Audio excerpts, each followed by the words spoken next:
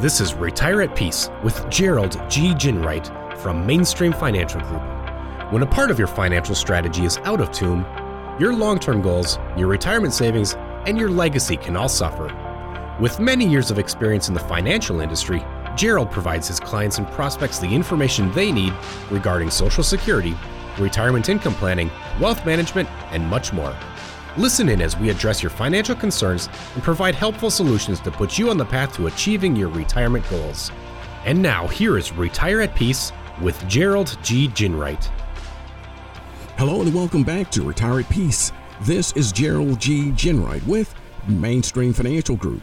If you would like more information about what you hear on today's show, give us a call at 888-324-0589 or visit us online at retireatpeacepodcast.com.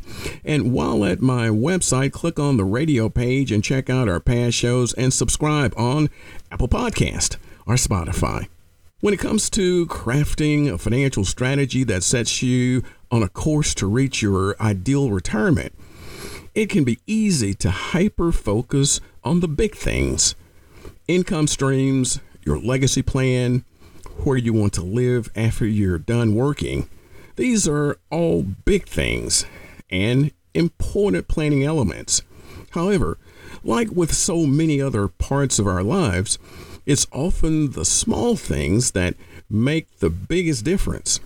Reviewing your 401k allocations, changing your beneficiaries as needed, and even reviewing your subscriptions are all small things that can add up to be big things. On our show today, we're going to shine the spotlight on some of those smaller, but no less important planning steps. A Kiplinger article, 10 Easy Fixable, but often overlooked financial planning items, has some really great insights that I think will lend themselves well to today's conversation. Its first recommendation is to review the FDIC coverage on your accounts. Remember, over time, cash can really add up, particularly when you're still working and saving. Accordingly, you should be certain that the cash you have socked away in your bank account isn't more than the FDIC coverage limit, which is currently $250,000 for an individual account and $500,000 for a joint account. Many listeners can probably picture where their bank has placed its member FDIC sticker on the front door. Many banks are members of this important program, which is essentially insurance on your money in case the bank fails. But few people probably know that that comes with these limits. If you have a sizable pile of cash, even if it's only temporary from something like selling your home, it may be wise to spread that over multiple banks so that you stay under the $250,000 or $500,000 limit. To me, the next one, thoroughly review your beneficiaries to ensure they still reflect your wishes, is a big one. I can't tell you how many times a client has completely forgotten that an ex-spouse is still the named beneficiary on a life insurance policy or some other financial account. As you can probably imagine, the idea of an ex-spouse receiving a windfall is something that they do not want. Because here's the deal. If you name your spouse as your beneficiary 20 years ago and are now divorced, that status doesn't change anything. Your ex-spouse is still listed as the beneficiary and they get the money. You should regularly review your financial strategy with your financial services professional, including a careful review of all of your named beneficiaries. You should also review your beneficiaries sometime you have major life changes like death, divorce, or the birth of a child or grandchild. Reviewing your 401k allocation is another financial strategy step that often gets overlooked. If you recently started working for a new employer or enrolled in a new 401k or have an older 401k that you haven't been keeping a close eye on, you will definitely want to review your asset allocation to make sure it still fits neatly into your broader financial strategy and goals. Also, circling back to the conversation about beneficiaries, you'll want to review your 401k beneficiaries to make sure your previous choices are still matching your current wishes. The article's next recommendation is to make necessary provisions for minors in your life. If you have minor children or children with special needs, you may want to look into guardianships or trust, particularly if you are widowed or divorced. Sometimes a minor inheriting assets outright can cause potential problems, such as a legal guardian having control of those assets. If your only heirs are currently minors, you may want to discuss your various options with an attorney. The article next urges you to make sure that you're maximizing how much you're earning on your cash. As interest rates creep northward, make sure you have a completely clear picture of what your bank is currently paying on cash. If it isn't where you think it should be, don't hesitate to move your cash to another institution. I get it. The idea of closing an account at one bank and then moving all of your cash to another bank sounds exhausting. But the truth is that you may be very well off by making the change. For example, 0.5% on $100,000 is $500 a year. Not bad, right? But if you can get that number up to 1% simply by switching banks, you'll earn an extra $500 a year. The next time you visit your financial services professional, ask them to review bankrate.com with you to see how you can move your money to some place with more advantages. In a related note, the article also suggests evaluating your options if you currently have an adjustable rate loan.